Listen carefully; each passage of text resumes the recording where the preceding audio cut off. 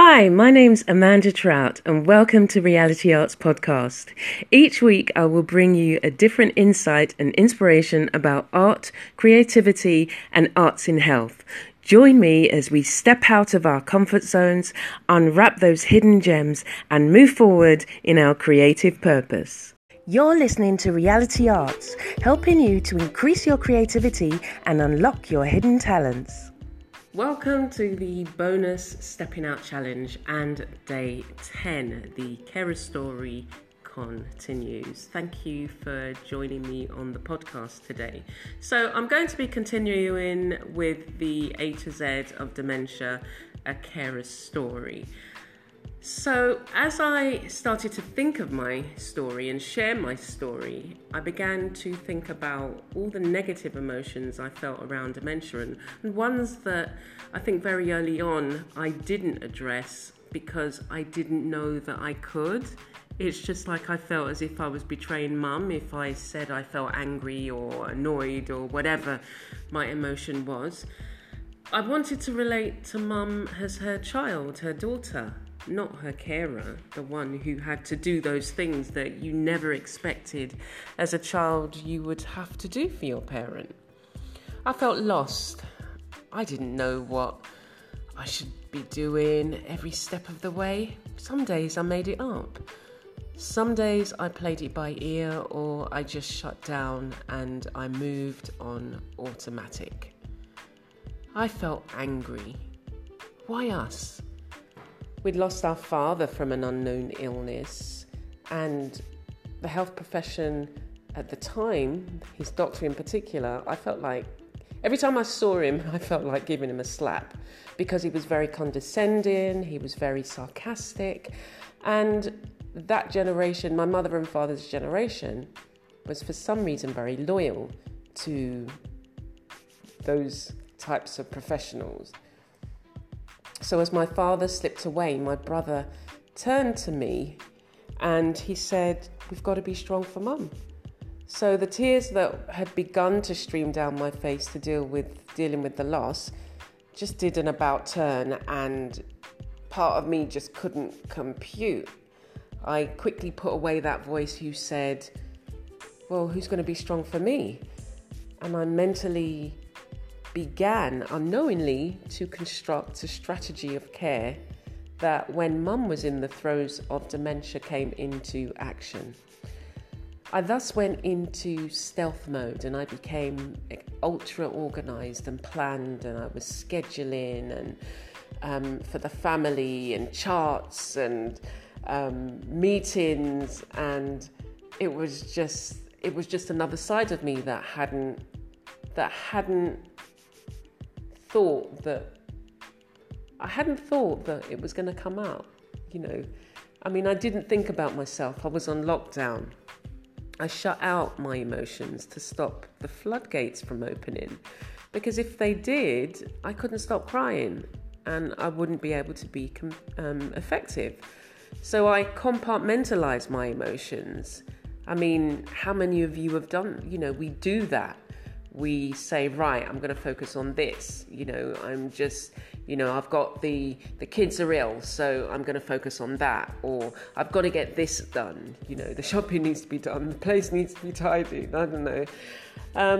But for my emotions, I put them in different boxes. The emotions of being the daughter is one thing.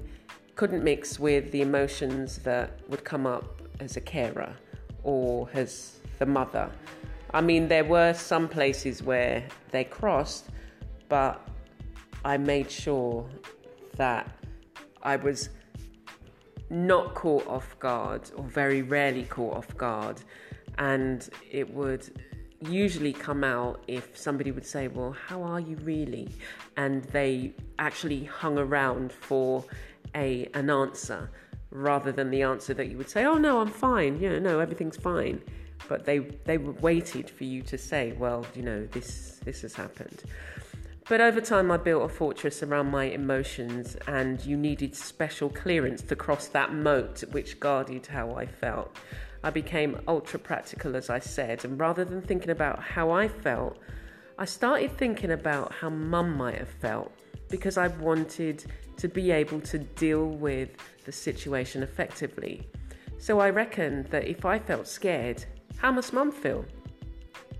I felt frustration and fear, and we have all felt these. We can all relate to that. We know what it's like to have to wait in line or have to wait for the doctors, even though you've got an appointment, and an hour later you're still waiting, and other people are coming in and going before you, and nobody's saying anything. You know, we know what it feels like to be frustrated and have our feelings dismissed. You know, you're told to sit down, and the more you try and explain yourself, the more frustrated you get because you're not being listened to, and people are not understanding, they're ignoring you, they shout at you. And that's the experience that I've witnessed in my work with people living in dementia. And as I say, this is firsthand. It's not in all places, but I guess in some of the worst places, you'll find that people who can't relate to other people, they shouldn't be working in care. They shouldn't be working with people with dementia. They just, yeah. Anyway, so how would you feel if it were you?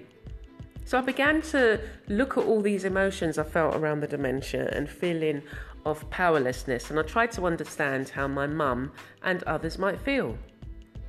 Mum was really able to cloak in the beginning for quite a while, to cloak the memory loss, and for some time she would, you know, if we went to see the doctor, they would say, "Oh, so how are you, Mavis? I hear you, you know, you've got some memory loss." She'd just like, no, there's nothing wrong with me, I'm fit and healthy. And it often made us look like we were the ones who had memory issues. And she often turned around and said to me, like, you know, I think in the beginning when I didn't understand, she would say, "But you forget things sometimes." And I would have to say, yeah, actually, that's right. Mum worked really hard to enjoy the life that she was now living. And she became the life and soul, not of just the party, but wherever she went, she brought laughter and an appreciation for life. And she brought me along for the ride. She'd call herself the dancing queen. And as I say, you know, if we went anywhere, people wouldn't want her to leave. People, especially at a party, she'd be there dancing in the middle of the floor and people would be dancing round her. And it was just like they were amazed that somebody of her age could enjoy herself so much. And when I'd say, "Mum, you know, it's like 3:00, we need to leave," and she'd be like, "No, I'm not ready yet." And everybody else would be saying, No, let her stay. You know, we'd love it if our parents were like this." And I'd be like, "Oh my gosh, but you're not the one who has to wake up, you know, when she gets back and it's still light and she thinks, well, it's daytime and we haven't slept, you know, and her knees are aching or my knees are aching." So I laughed a lot and I cried and I came out of my comfort zone and I accepted that she was willing to live her life, and I found a way over the years to make sense of mine. It's good to share and find other people who can relate to where you are and what you're going through. And we have to understand and realize that we are here but for a moment. So I've never mourned the loss of the mum who once was.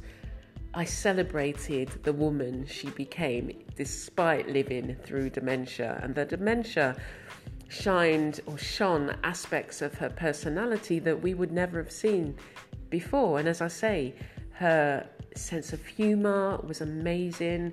Her laughter, her joy for life, all of these things came out during the dementia.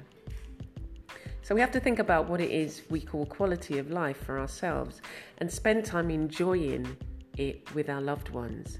We need to have patience and love for ourselves, especially in these fast-paced lives. We have to think about what it is that really matters to us because we're getting older. And we have to think about what kind of life we want to lead and treat each other and think about how we treat ourselves and that we want to be treated. So you can check out some more posts that I wrote on my blog about the A to Z of care. And if you've got any questions, please do not hesitate to leave them. I'm so glad you were able to join me. So if you're interested in the arts and health activities, you can join my Arts in Health NHS network, where I curate arts and health activities happening around the world. If you're an arts practitioner, you can always join yourself and let me know what you're doing, and we can put it up on the network for other people to see. So tomorrow I'm going to be going further into the tips for carer, looking at some challenges and some practical things that you can do. And I hope that for this month you find some time to get out of your comfort zone and challenge yourself. So join me for the rest of October. There are other interesting things that I'm going to be talking about and sharing, and I look forward to seeing you tomorrow. It's never too late to start. The main thing is to take one step at a time and do something you find interesting. So take care for now, and I'll see you soon.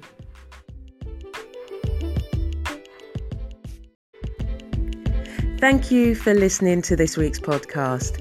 You can check me out on my blog or YouTube channel for more creative insights, videos, and reviews. Stay blessed and be a blessing.